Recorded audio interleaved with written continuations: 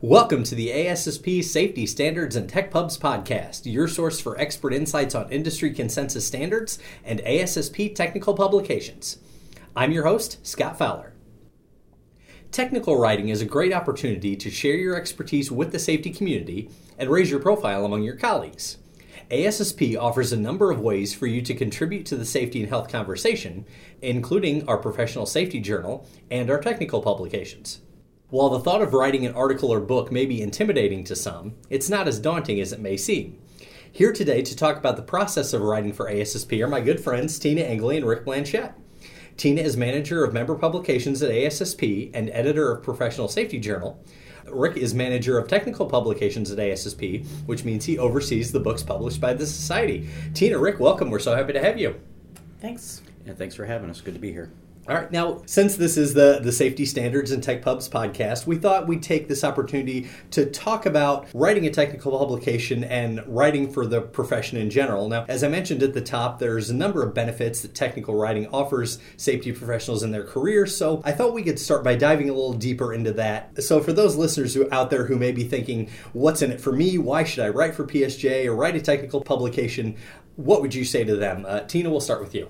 Well, there are a few obvious benefits. As you can imagine, it would add to your professional resume. I've heard people say that they get a feeling of accomplishment to see their name in print, and also that it can give you a chance to make new connections, sort of widen your professional network. But one of the biggest benefits that I've heard our members talk about is that by sharing information about what you've learned from your industry or experience, you can actually help someone else solve a problem in their operations and potentially improve their processes by applying what they've learned from what you shared. Okay, great. Rick, how about you? Yeah, I agree with a lot of the things, or everything Tina said. In addition, I think it gives you a great opportunity, especially with books, to share your knowledge with the profession and give a lot back to the community, especially in your subject area. There's a few things it does that are more selfish maybe for you, some things that will actually help you out. It does increase your credibility and boost your reputation as an expert in your field. It also can make you more desirable as a speaker at conferences. You know, if you have a book or an article and somebody else doesn't, you might get a leg up on that. And also help with future publications. If you've contributed to something, you might be able to be a part of a bigger project. And then last, there are some royalties to be earned if you're leading a book. So you're not going to get rich from doing it, but it helps to compensate a little. Sure, absolutely. Okay, now, for those who may be interested in writing an article or even writing a book, but aren't sure where to begin, what advice would you give them for formulating ideas that they could develop into an article or a book? And Rick, we'll start with you this time. Sure, yeah. For books, I think a great question to start with is what would I like to know about the topic? If you have some queries about that, probably other people have that same question and are looking for that as well. If you've ever said, oh, I really wish there was a book on X, then, good chance other people have said that or are looking for a book on that topic. So I would say develop that concept and then write what you think is needed based on your experience. And then if you're presenting on a topic, at a big level, whatever the presentation you're doing, a lot of time that is a great outline for a potential book. Take that topic and develop it. You don't have to scrap your presentation and come up with something brand new. Just build off from there. Maybe each heading could be a chapter. And then the other question is there enough material to make up a complete book? We typically need to get at least about 50,000 words to make a meaty enough book. Okay. And can you expand an idea? If you don't think your original concept has enough words there, can you expand it a little bit more, broaden it to get a better word count? And of course, there are some topics that could be much better handled by an article, like in PSJ, things that are quickly changing technology, brand new concepts, really, really niched things. So, that's another area to look at. Okay, yeah, so really taking a look at what's already out there, and maybe you already have the foundation for something that you could build into a book or something in PSJ. And on that note, Tina, anything you'd like to add about writing for PSJ? Yeah, so a lot of the things we talked about also apply to articles. But I would say you want to look at your professional experience. You have expertise in a certain area, so develop an article around that. Talk to peers. What are other safety professionals talking about? What information are they looking for that you can speak to? You can write an article around that. And look at what's already been published in your area of expertise and find a new way to approach a common problem or a topic that has been written about frequently. So what might be an example of that you've seen in your time at PSJ where somebody has, maybe taken a different angle on a safety and health topic that maybe hasn't been approached that way before? I think we see that most often in sort of leadership topics. Okay. A lot of our members deal with, it's not just about the practice of safety, but part of that is leading people to also prioritize safety. And one of the ways to connect with readers is to use a metaphor or sort of just a different way of thinking about something. We can sit here and talk about leadership, but if you have a metaphor that works for you, that connects for you, chances are probably is going to connect for someone else as well. And that applies in many different ways. Sure. Okay, now, so going into the next step. So someone has developed an idea, they're ready to submit a proposal for an article or a publication. What are the submission guidelines? What's the checklist of things that need to be included in that proposal for it to be considered for publication? And we'll start with PSJ. Okay, so for PSJ, we typically consider the article once it's been written, but you can submit a concept first to see if there's interest, and this would go for other publications as well. Just send us a working title and a brief summary of 2 or 3 sentences. That should do it. But as far as writing, before you start writing, you want to understand the audience of who you're targeting. What is the level of experience of reader that you're targeting? Read through submission guidelines for any publication, for length, tone, and style of that journal or magazine, and you want to look at examples of articles that have already been published in that publication. During the writing stage itself, you want to think about supporting statements that you make by citing secondary sources and include proper referencing, which may seem a little bit cumbersome, but there are lots of tools out there. One of them is actually Purdue University Online Writing Lab, okay. I believe is what it's called. Also the OWL, Purdue OWL is what it's called. And that's a really good source for understanding proper referencing and formatting. Okay. That's not as important, those little details, as simply referencing ideas, the concepts that are not your own, that you picked up elsewhere. Just cite those sources. And finally, before you submit anything, have a few colleagues read through the piece before submitting and get some pure feedback. That's a good idea. Yeah, a lot of times it's simply a matter of, this sounded great when I wrote it down. It made perfect sense to me, but Scott, when you read it, you may be wondering what the heck I was talking about. So it may help simply just to have another colleague, someone in the safety arena, read through your work and give you some constructive feedback. It's a really good idea.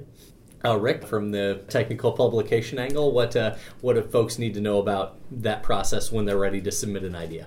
Sure. We'd work from a concept rather than having the finished product, because 200, 300 pages worth of material needing to be rewritten could be a disaster for you and very demoralizing. So we start out with a proposal first, where we want to hear about what the concept of it is. So we're basically looking for a couple sentences to say, like bullet points. Here's your elevator pitch. Why would somebody want to read this book? What is it about? And then we'd also then need a further detailed description of the idea. What's specifically in the book? What are the features and benefits? Who's the target readership? Is it going to be a textbook, or is it going to be used out in the field? And are you structuring it appropriately for each of those uses? And then we need to know also the competition. So knowing your market and knowing what's out there in your field is really important. What books are out there? How is yours going to approach the topic differently? And maybe more importantly, how is yours better than those books?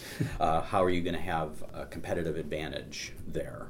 Of course, a table of contents we would need to know. It doesn't have to be super detailed going into third, fourth level headings or anything, but basic chapter titles, and if you know what the main topics you want to talk about in the chapter are, those would be great. Any information you can give us so that we can understand the idea better will be helpful. Sure. As we're determining if we want to publish. We also need to know what you envision the specifications of the book would be. Are you picturing it as going to be a tiny little handbook? Is it going to be a 400-page text? How many pictures are you going to have in there? Tables, charts? It'd be nice to have a good idea for what we can kind of envision what it's going to look like even before we get into the writing process. And then finally, we just need your resume or CV so that we and our reviewers can determine where your level of expertise is and what you're bringing to the table professionally. Definitely. So now someone has submitted an article to PSJ or book proposal to you, Rick. What happens next? I wonder if you could kind of talk through the review process and the thought process that goes into whether a proposal is accepted. I know we talked a little bit of that with the previous question, but diving a little deeper into what you're really looking for. So Rick, we'll start with you. Once the proposal comes in to me, I'll read through it, make sure we have all the information that we need to make our decision on, and I may go back to you and ask for some clarification or a little bit more information. But assuming that a proposal is everything that we need, I would then send it out to our Technical Publications Advisory Committee for their formal review. The committee is made up of safety experts with a variety of backgrounds and experiences, and then they review the project based on the soundness of concept. Does the table of contents look to cover what it's supposed to do? Are there any topics that are missing, or is anything extraneous? Is there a sufficient market for the book? Are there, is this a really big field, or are there 200 people or 50 people who are working on the specific area? So the marketability is something that they'll look a little bit at too. And then they would complete their reviews, send their comments in to me, and then a majority vote determines if we should proceed. Or they might also say, well, it's a good idea, but the projects need some work, and can they go back and tweak this a little bit, and we can look at it again. Okay. Or they may just say, no, it's a bad idea, or it's not marketable, or something like that. Typically, we don't get too many of those flat-out no's. So generally, if we've gotten to the point where you and I have talked, you, the author, and I have talked about the concept, we feel that there's at least some potential for a market and some potential for the idea. So typically, we either get the yes or the let's take another crack at this. Right. You can still you've got something to work from that you can build it into something with what you have. Yeah, and a lot of those ideas are great because some of these people who are reviewing might have a lot of experience in a particular field, or they're coming at it from an outside perspective and might have some questions that you hadn't thought about, or that from a bigger perspective that the audience might be better served by looking at it a little bit different way. Sure. Okay. Tina? So for PSJ, there are two types of submissions that we deal with. Peer-reviewed manuscripts is one, and basically other articles. So for shorter best practices type articles, the editorial staff assesses the submission and determines whether it's appropriate for our audience. And we'll usually give feedback to help improve the piece, helping the author clarify meaning or adapt the focus, change the focus if it seems too general, and then invite the author to resubmit. Okay. For manuscripts submitted for peer review, typically these offer more in-depth coverage of a topic. They're longer, obviously. They may be research-based or evidence-based. And with these, our editorial review board reviews all of those manuscripts. And what they're really looking for is they're looking to see if the article advances the knowledge base of the profession. Is this cutting edge? We don't want to rehash things that have already been covered. Is it discussing a topic in a new way, or giving a case study, for example, that is demonstrating how to apply certain principles? Those sort of takeaway pieces, that's really valuable. Okay. That's what our editorial board is looking for. One of the things. So the peer review process involves basically a scoring system. They're a set of criteria, and that process is all outlined fairly substantially on our website. But essentially, the process can take 2 to 3 months sometimes to complete, depending on how many manuscripts are currently in review. And then each reviewer independently reads and scores the manuscript. It's a blind peer review, so they don't know the identity of the author. They also don't discuss the manuscripts amongst themselves. They independently read it and score it and offer their comments on each of the criteria that the manuscript is reviewed on. And then once that process is complete, the editorial staff compiles those comments into feedback to help the author fine-tune the piece and identify areas that may need clarification or additional support. Oh, yes, Rick. I would just like to add, I forgot to mention this. Tina mentioned it briefly here. The proposal guidelines and all the instructions that you would need can be found on the ASSP website. Okay, great. I believe it's in the publications area. There's a heading called Become an Author, and you can click on that and then find information about the journals and the books. Okay, great. So after a proposal's been accepted, I wonder if we could talk a little bit through more the editorial and publication process that an article or book has to go through before it's actually published as a book or in PSJ. So for PSJ, once the manuscript is accepted and the author has made any necessary revisions, there are just a few housekeeping details like copyright release form. We need a brief biographical sketch explaining who they are so we can share that with the audience. And then the manuscript is scheduled for publication. When the editorial team begins production on an issue, we prepare the manuscript for publication, which essentially involves a 3-stage editorial review where it undergoes a close reading by the editorial team, and we edit the piece for clarity and grammar and to conform with our journal style. Okay. Sort of the mechanics. Sure, okay. Rick, the process for the technical publications? The first thing we do is after the proposal has been approved is that we will work with you to get a contract signed so that we all know what our expectations are for the project and who gets what out of it, and also allows you a chance to have a firm idea so you can commit to writing. We don't want you to spend months and months writing something and then say, oh, no, I can't agree to these terms. So we get all that out front. And then the next thing is the writing process. We do typically allow about 12 months or so to write. Books are big things, we recognize that, and typically, people who are writing for us are not professional authors. They're doing this in their spare time from their other jobs and family commitments, so we do allow enough time. We don't want to make the process too onerous for people and make it a bad experience. So we can adjust shorter or longer as needed, but we do try to at least give enough time so that you can get your thoughts together and take the time to write this. And then once we have the manuscript in, we do a similar editorial process as for an article. We read over for the grammar, for house style, make sure that it all makes sense logically, it's organized correctly. So a lot much more on the editorial English side of things than the safety side. And then once we go through that portion, it will go through to a designer to be typeset and have the pages laid out. We have a few stages we go back and forth with the editorial and the designing where we can make corrections and make sure that it all looks the way it should. And then finally we send the files off to the printer to become the final project. This whole process from the editorial designing and printing can take anywhere between 6 to 12 months as well.